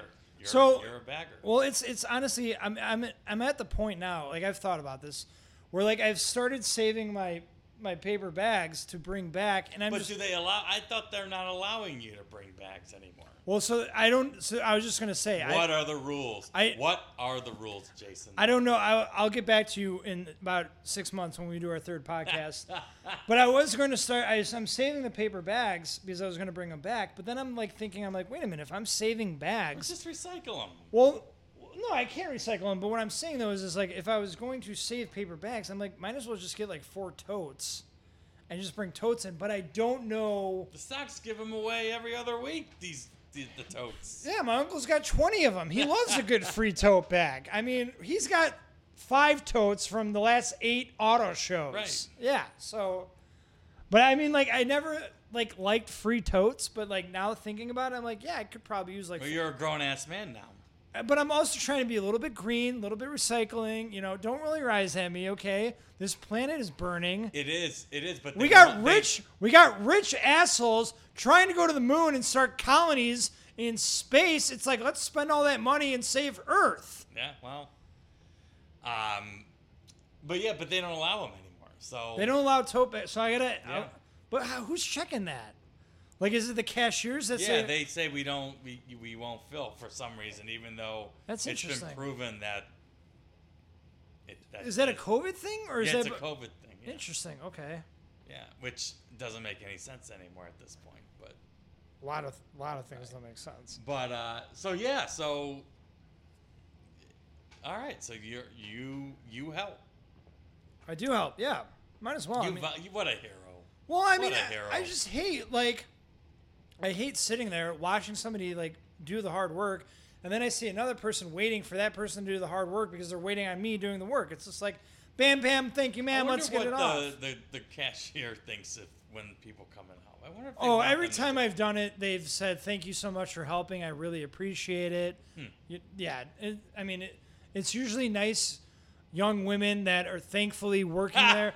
No, I'm not. I don't mean it like that. I'm just saying. That's why No, you're helping. no. What I'm saying is it's young women that are struggling, doing 14 things at once, and I'm just standing there and I'm like, yeah, I don't mind helping you. I'll move your day along. We can get this going for you. That's why we're helping.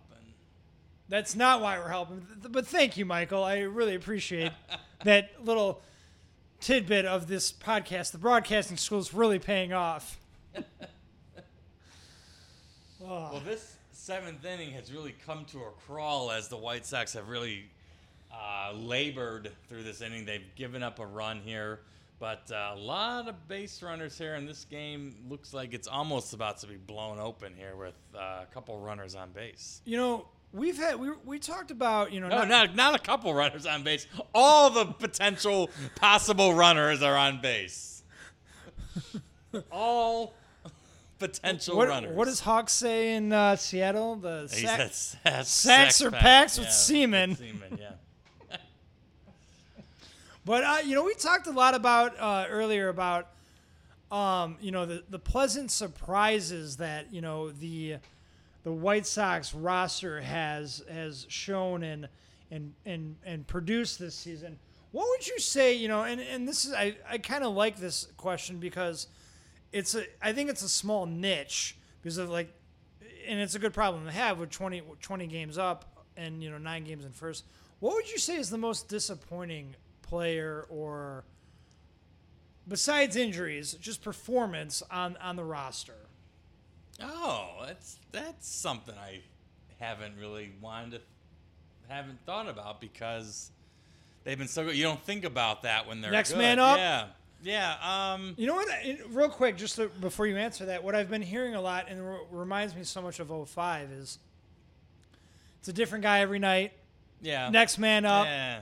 But no, I'm just saying, I'm not trying to associate this team to 05. I'm just saying this team it's nice when you're not relying on the Abreu's and the Moncadas and Right. the Andersons every night. And if they don't hit, that's it. You lose. Right. Right. It's like however far those three are going to take you, because obviously Eloy and the Rivera are out. But it's just that's what I hate is when it's because in the beginning of I think it was May maybe those three were struggling and Grandal too, and it's just well, we kind of suck, and then the other guys started picking it up. So I wouldn't say because it's like that. It's like 05, but next man up, and it's a different dude every night, and Burr just walked in a run, so now it's 3-0 in the top of the 7th. But yeah, what's the biggest disappointment or just I wouldn't say anyone has been a disappointment this year, and I wouldn't say anyone has been. Maybe not disappointment, but below the expectations that were set out on him. I think you're leading me to say someone. I mean, Giolito has not been the guy he was last year or the year before that. I mean but he hasn't been bad. No, like he's been fine. That's not who I'm thinking of. But yeah, I mean, he's not been the pitcher that we've seen the last couple of years. But again, like I just said, I'm totally fine. When he pitches a game, I don't think it's an automatic loss or anything like that. Like tonight, he pitched pretty well tonight. Yeah. He only gave up a run, I think, right? So 1 run and perfect time to check on our little show pet because he's gone now, he is out of the game, and let's see if we. He had 3 strikeouts. Yeah, so we're 2 for 2 on the show bets, guys. And Tony's about to get tossed in this game. Tony's showing a little emotion in the game right now. But in turn, I think this is the most emotion we've seen from him all year. He hasn't even been. He hasn't even come out and argued this year. Not that I can recall. Well, it's kind of hard when you're 88, asleep. Yeah, 88 years old. That's just for everybody to know, and we're gonna do our Sox prediction. Excuse me, our Sox predictions live next year as a podcast. But one of the categories that we like to do is managerial ejections and how many that the manager will get.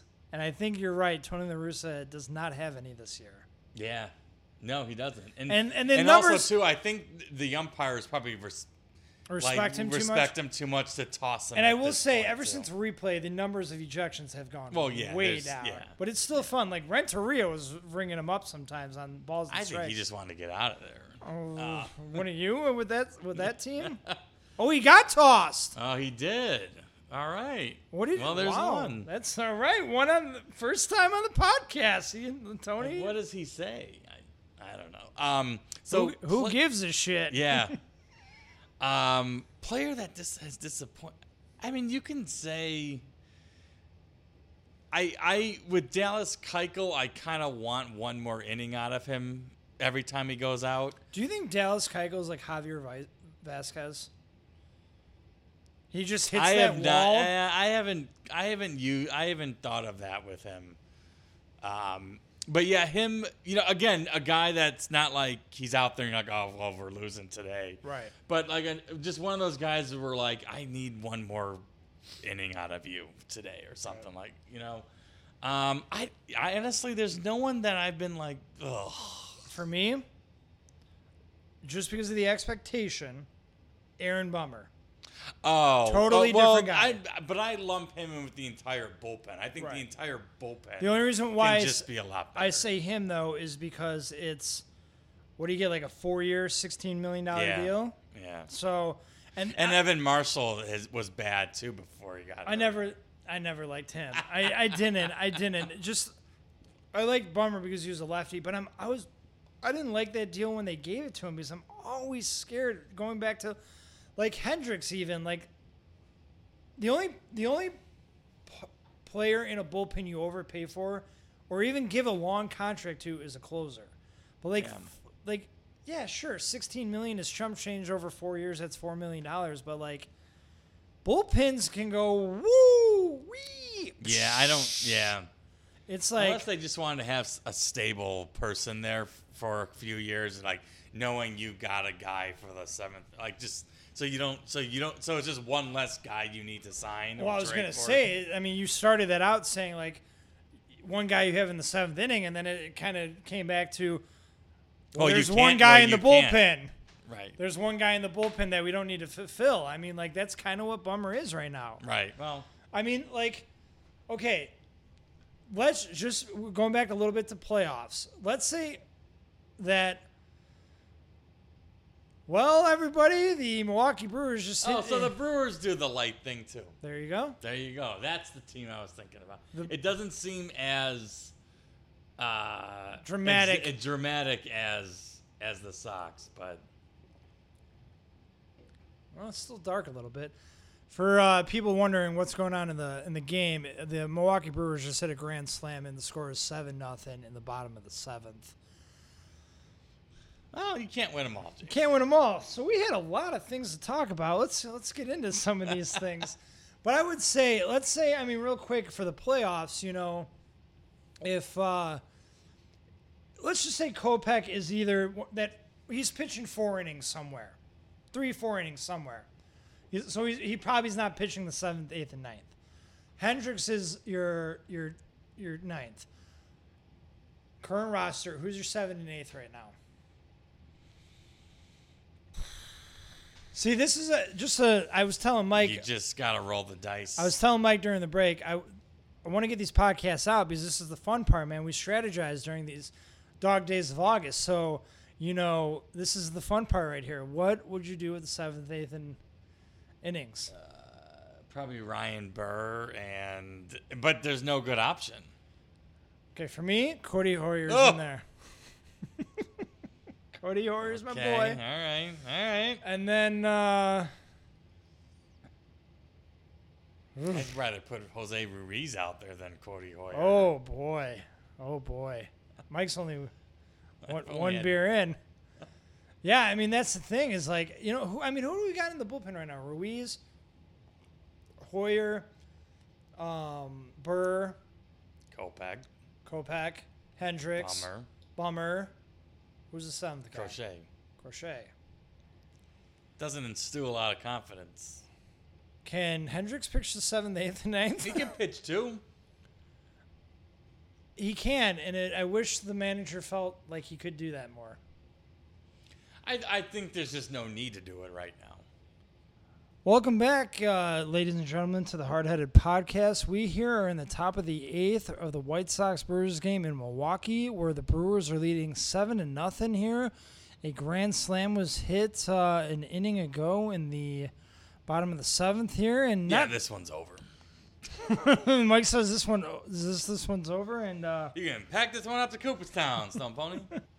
Yeah, you can pack this one up to Cooperstown, Mike, because this game is not looking good. Yeah, everyone's getting tossed. They're down by a lot here in the late innings here, the 8th inning. So I thought we were going to keep our streak perfect. 2 shows, 2 wins, but you know what's most important? Unless a miracle happens, You know what's most important? We that? did keep our streak in line. 2 shows, 2 show bet wins, Oh, man. well, there you go. Cash always plays. Bottoms Cash up. always plays. For you guys listening, bottoms up. Not if you're driving.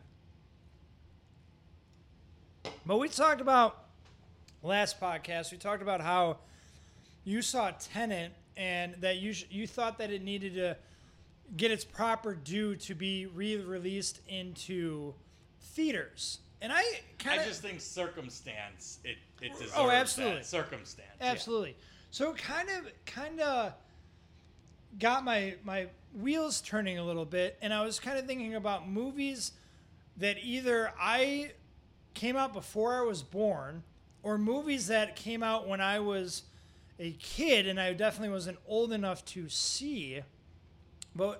And same for you. What are some movies that fall in that category that maybe 25 years ago that like the first time you saw them was like on television with obviously not with a theater surround system. Yeah.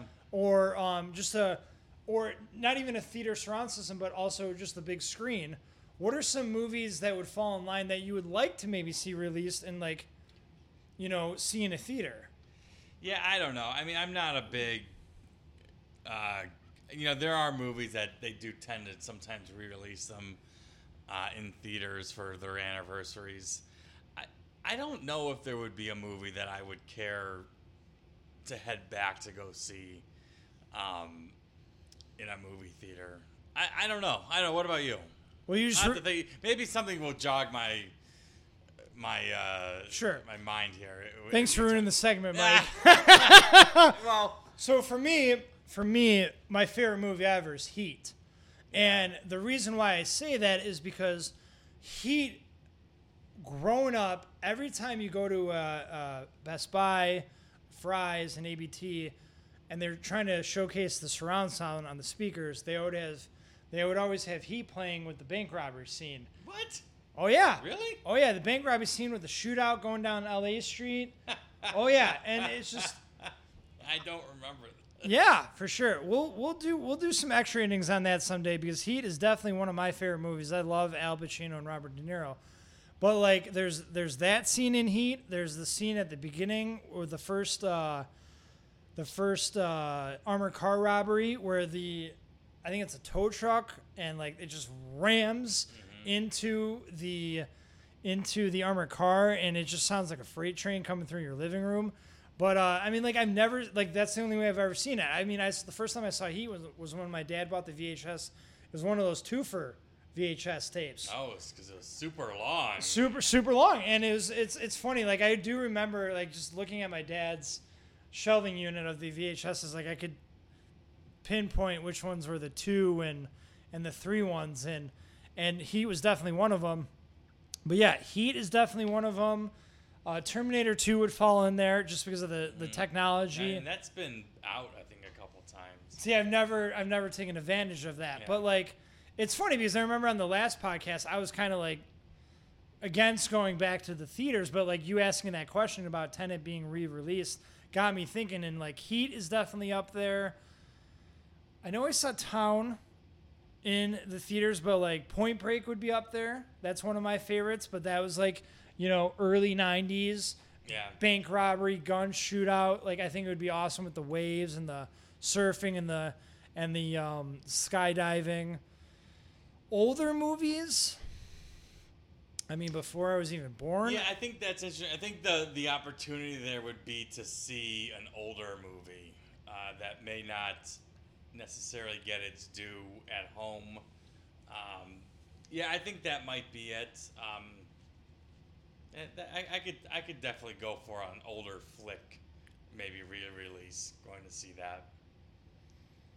I think what they did, speaking of Godfather Part 2 earlier, I think they re-released those a couple years ago. Didn't they redo them or something like that? So they redid them twice. Yeah. The first time they shot it where it was just one long movie, and it was not chronologically as they shot it, but chronologically with the storyline. So Godfather Part 2, all the Robert De Niro, Vito Corleone stuff. Yeah, that's the beginning, and then basically chronologically, shot or in order. And then recently, I have a recording. I haven't watched it yet. AMC broadcasted it, but like I guess they did like the director's cut of Francis Ford Coppola of the Michael Corleone. I think I got caught up in that the what other is night. that? The Coda. The Coda. What is it? The Coda? Yeah, that's what it is. I got caught up in it the other night. And I was watching it the other day where, it's funny because Godfather 2, man, you just get sucked in, and then like Godfather 3 came out, and I'm like, ugh, do I really want to watch this? But then it's like it's the Coda. You did. I recorded it. it. Okay. And I mean, I definitely caught the scene where like, Joe Montana leaves the hotel and the helicopter shoots it up in the third movie, and then right after it's like, just when I was out, they pull me back in. But I mean, the third one has got so many problems with Francis Ford Coppola's daughter falling in love with Andy Garcia, the nephew. It's just like, well, that's cousin. That's the criticism of that one. Yeah. Well, I mean, it's the storyline and then her acting too. Well, from what I recall, she's just very pouty in it the whole time. Well, yeah, But she's a phenomenal director, though. She's a director, and yeah, we watched On the Rocks earlier this year, the Bill Murray, Rashida Jones flick, and which was okay. That was an enjoyable, I think, Friday night watch, or an easy Friday night watch. One of those movies where they, you're supposed to think that the man's cheating, but I won't ruin it for anyone that's watching, but you're supposed to think that the husband's cheating the whole time, and you're going on this journey with the wife to figure that out. But So I would just to wrap around real quick. I would say Heat is my biggest one. Terminator 2. How about you though? oh, you know what? As you're talking about it, I think one of my favorite films of the last, or my favorite film from the last 20 years is Inglourious Basterds. So if I had an opportunity to relive that one again in the movie theaters, I would certainly want to do that. You know, kind of a good segue here. That my next question is going to be like, what are some movies that you're looking forward to in the next year or two? But is Quentin Tarantino going to do another movie? Well, yeah. I mean, he's saying he's going to do one more, and then that's it. Do you know how many storyboards I read of people hoping, obviously, that he does one movie, but hoping that he does so many more movies of other people's scripts because he just takes them and like. Yeah, I mean, well, what he passed on Speed, right? Yep. Did you ever see True Romance? Yes. Yeah. That's a great movie that we'll have to do some extra innings on. But True Romance is his story that Tony Scott did, right, and right. Holy moly, the cameos and just. Yeah, I mean, when he's got the rumored Star Trek movie too that he wrote. Yeah. So I mean, he's got stuff. I think his final one will be the last Kill Bill movie. There's another Kill Bill coming out? I guess he wrote another Kill Bill. Okay. Where the daughters go at it. Interesting. See, I've seen Kill Bill, the Kill Bills like maybe twice. I need to rewatch those. Like my top two Tarantinos are like Jackie Brown, Reservoir Dogs, True Romance, but he didn't direct that. But like those are my top three. You probably throw Pulp in there as the fourth. But I didn't realize they were coming out with another Kill Bill. It's if he wants to do it. I mean, like I guess he's got a handful of movies that he could do, and he's saying that he's only going to do one more. I don't know. You would think it would be the Kill Bill, but who knows? Doesn't he have like I thought I read something where he had an idea to do Zorro and Django in a movie together or something like that. I could be reading something that was fake. You know what? I have an article. I thought I saw something. I have an article saved of his that all his movies connect somehow. Yeah. You know? Yeah. So but for sure. Real quick before this game ends, that we're the top of the ninth with one out. Just real quick, what are some movies that you're looking forward to in the next year or two? You know, not a ton. I mean, I ever since movies really stopped coming out, I got disconnected with it. But I mean, the main ones that a lot of people want to see, obviously movies that I don't think will ever see the light of day because they've been delayed. So like the new James Bond movie, obviously the new Batman movie, and I am a sucker for the Mission Impossible franchise. So whenever those, and I believe those are delayed, so whenever they get to those, I don't know of anything that is non, franchise related or IP related. So there is a movie that came out, but it was straight to HBO that I would like to see, but nothing that's not major franchise that I'm aware of that is on a list. You know, one that I've been thinking of that like so many commercials and so many people are waiting on that. Like I'm surprised that it's not even out yet. Is whatever happened to Top Gun 2 Maverick? It's later this year, isn't it? Is it? Yeah. And then like I would say another one that I'm pretty excited for the sequel, the second sequel to the sequel of the Halloween movies. Halloween Kills looks pretty good. But yeah, I mean like. The thing is that like everything just keeps getting pushed and pushed and pushed. Like it's hard to get a read on what's really coming out.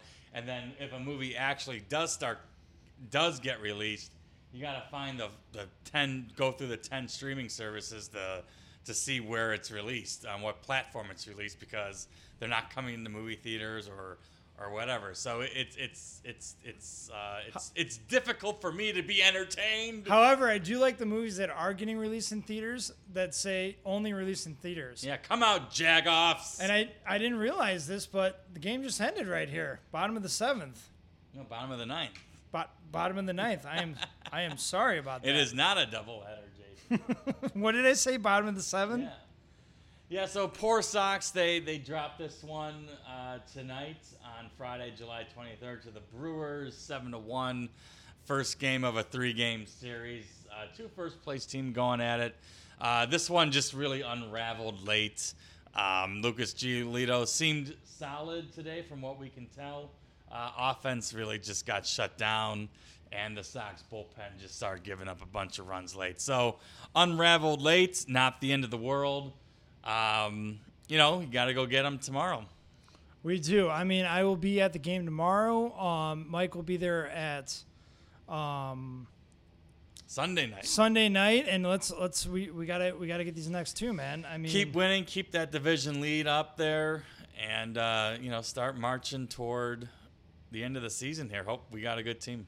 We will hope the Sox do that. We will catch you on the third podcast. If you want, you can catch us at the Hardheaded Pod on Instagram, at the Hardheaded Pod on Twitter, and just Hardheaded on SoundCloud. And we will figure out Apple Podcasts very soon. So hopefully you'll start be able to see those in the very near future. That is the goal, is to eventually get on Apple Podcasts. We will figure that out, and it's not hard. We will get out there, and hopefully you guys enjoyed the night. We definitely did, and we'll talk to you soon. Any last words, Mike? No, thank you. Talk to you later. Go Sox. Go Sox. Indians lost.